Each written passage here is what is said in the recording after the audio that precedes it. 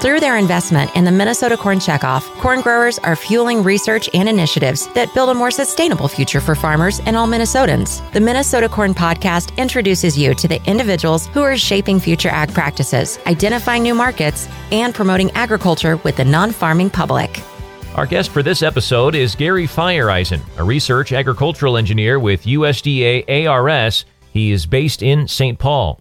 Gary, let's begin with just a brief overview on what your title really means. When you say ARS scientist, explain to our listeners what we're talking about here. That's a good question.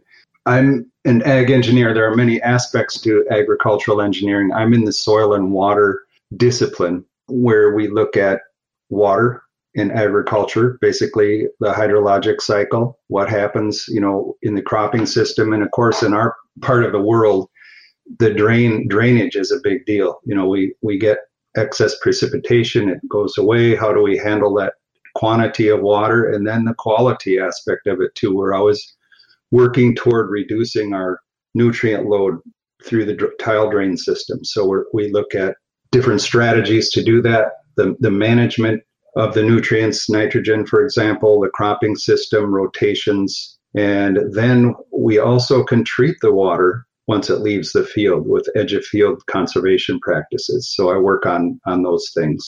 As you point out, this is a very important issue in Minnesota. Have you been working in the state for a while?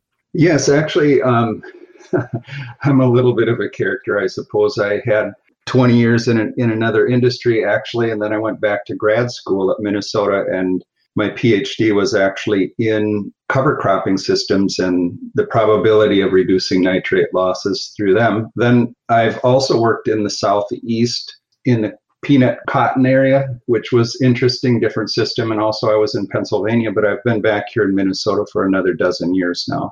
And as we start to zero in on southeastern Minnesota, Faribault County, what led to you applying for this innovation grant from the Minnesota corn growers? Well, that's a great question, Mark.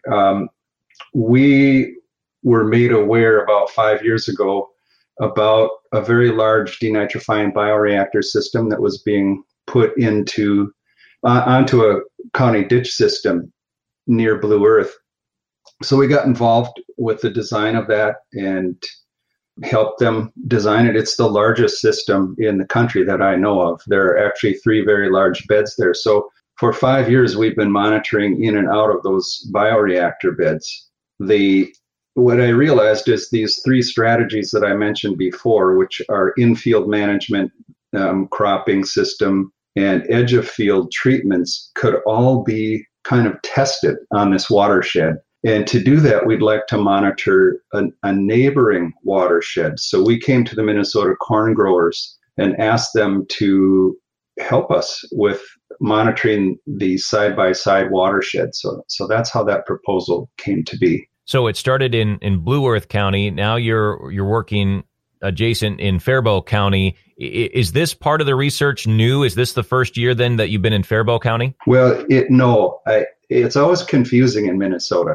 Blue Earth is in Faribault County, so it was by Blue Earth. It wasn't Blue Earth County, but actually all the work has been near the city of Blue Earth in Faribault County. So the bioreactors were there in Faribault County, and then this new watershed, the side-by-side one, is also in Faribault County. I see. Yes, that does get confusing for me. Gary, as you think about what you've gathered so far from this research, what rises to the top as far as its significance, not only for farmers in the state, but for, everybody around? That water impacts everybody. And so as you think about what's been most impactful through this research so far, what immediately comes to mind? Well, you bring up a good point, Mark. If we look at the map, actually the site location is right in the center of the Des Moines lobe, which obviously passes down into northern Iowa. So whatever we learn here is really applicable in terms of the soils and the history of the soils and the climate. It's applicable to a pretty good chunk of southern Minnesota and northern Iowa, central Iowa. The side-by-side monitoring we only have data from this year, 2021. We just got this up and running. late last fall. And I think that one reason we're out there is as a scientist, I'm there to serve. And I'm there to provide feedback to the local producers. And these watersheds, by the way, are about a square mile. So there's a half dozen producers or so that have fields in there. And we're sharing the information back to them.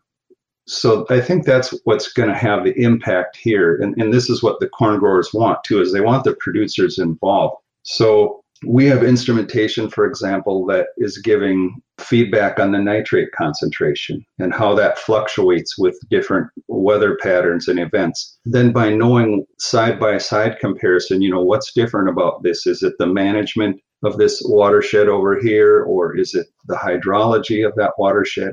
And how does that pan out over time? So I think that's the most important thing, is this interaction with the producer and the feedback, so that they begin to understand, what's happening with the water as it leaves their fields.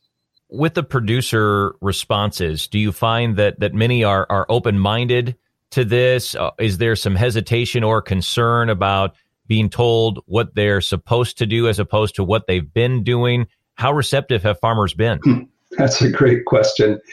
I worked very closely with the Soil Water Conservation District, and the program manager told me, Gary, we don't want somebody from St. Paul coming down here with a white coat on and telling these guys what to do. So, and I'm not inclined to do that anyway, but we're trying to enlist, their help in deciding what to do. Is there some coordinated effort we can make here over time that would make a difference? We have producers that run the gamut. It's a very interesting watershed because we've got the person that lives right next door, and this is their farm, their main farm. We've got rental property where people are, coming in and people that farm thousands and thousands of acres are in there. We've talked to the investment company that owns the land. We've got some that are farming, their aged aunt's land. Some that are a little bit almost organic, and some are very, much into pushing the limit. So it's been very interesting. They've been very candid with me, and I appreciate that. I encourage them and tell them I'm not a regulator. I'm a researcher, but I understand their position too. Is there is a fair amount of concern that the data that we gather will be used against them, and that's something I struggle with and want to try to overcome, because unless we know what's happening now, we can't document progress. So it's a tension for sure. And correct me if I'm wrong, but I believe there would be a fair amount of cost associated with some of these practices too. When you think about cover crops or a bioreactor system, that is a cost for the producer. And given your role at USDA, certainly you're more familiar with some of the programs that might be available for cost share, things like that. But is that another potential hang up for producers, is the upfront cost? Oh, that's for sure the case, Mark. Could just talk about each of these things a little bit. The bioreactor, that was put in with, actually before I came along, the local people, Soil Water Conservation District and watershed associations put together a package of federal, state, and local money to put that in. But you do have an upkeep cost to it for sure, and it doesn't really produce anything for the producer. So that's an issue. However, one of the angles that we're taking is we are monitoring the nitrate concentration going in and out of these bioreactors, and we can prove how many pounds are removed. So if trading ever does come along, this could be potentially have some revenue associated with it. So as a researcher, I'm still thinking beyond, it's not just the immediate, it's maybe in someday in the future, we need that. One of the approaches that we're taking here, though, is that we want to stay within, as much as possible, the existing framework for payments. For example, cover crops. Faribault County is very aggressive at promoting them, and they know what cost shares there are and so forth. We haven't really gotten to that point yet, but if, say, we wanted to take one of these watersheds and, cover it maybe 3/4, 2/3 of it with cover crops, is there a way we could do that within the existing framework of payments. So that's what we're thinking about.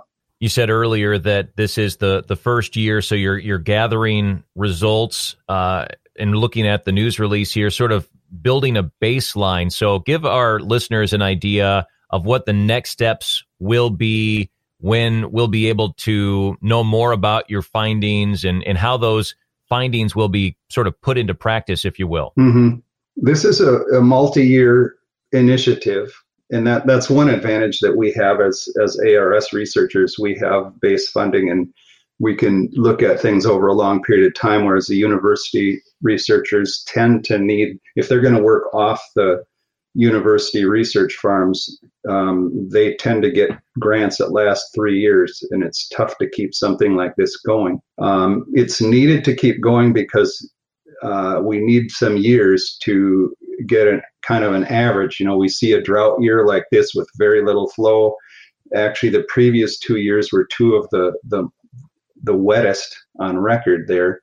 So we have to go through some of these up and down cycles so that we can establish how these two side-by-side watersheds work. So what we do is we meet with the producers year by year, and as we are confident that we have got some relationships built, we'll just work with them to see how, what can we do? Can we use cover crops? Is somebody willing to try tillage difference? They're kind of open-ended, and it's quite frankly risky for me as a researcher. Researchers like to have things kind of nailed down. We're going to do this for 3 years, and then we'll see, did this help or not? This is a little bit more open, but there's going to be dialogue back and forth. We'll use existing programs. We may be able, once we have a baseline set, we may be able to attract some larger funding to do the conservation practices. Gary, what do you think this says to researchers like yourself, to farmers, but also to just the citizens of Minnesota to have a group like the Minnesota Corn Growers who provide this type of funding through the Innovation Grant Program? What does that say to everybody that it touches? Well, I think Minnesota Corn realizes environmental outcomes are an important aspect of farming, and they're involved. They're good at recognizing the need for solid numbers, behind what we're seeing in the field. They want farmers to be involved. I think it's important to, it's really important. When you mention the citizens of Minnesota, more live in the city area than in the country area. And so I look at this effort, and what they're doing is trying to create understanding, maybe back and forth, about what's going on. What are the challenges, and how can we together go forward and meet them? If someone would like more information about this project, where would you direct them? The Minnesota Corn website has a research page, and there would be a link to our project summary there. And I don't know what, I'd say minnesotacorn.org, I think, is the base web page. mncorn.org. I've said that a time or two, so I've got it well versed. Yes.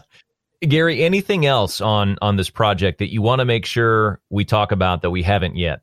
No, I think we've described kind of in general what's going on here. One thing about the site itself, it's right on US 169, so it's very visible, and we have field days there from time to time. It's an interesting site. One of the things that I got feedback, in fact, just 2 weeks ago, we had the group out there kind of for our annual open field day. COVID has been a little bit of an issue, but we were outside this year and able to talk with them. And a couple of them gave me feedback, this is really interesting. They're very interested in it. So I appreciate that feedback.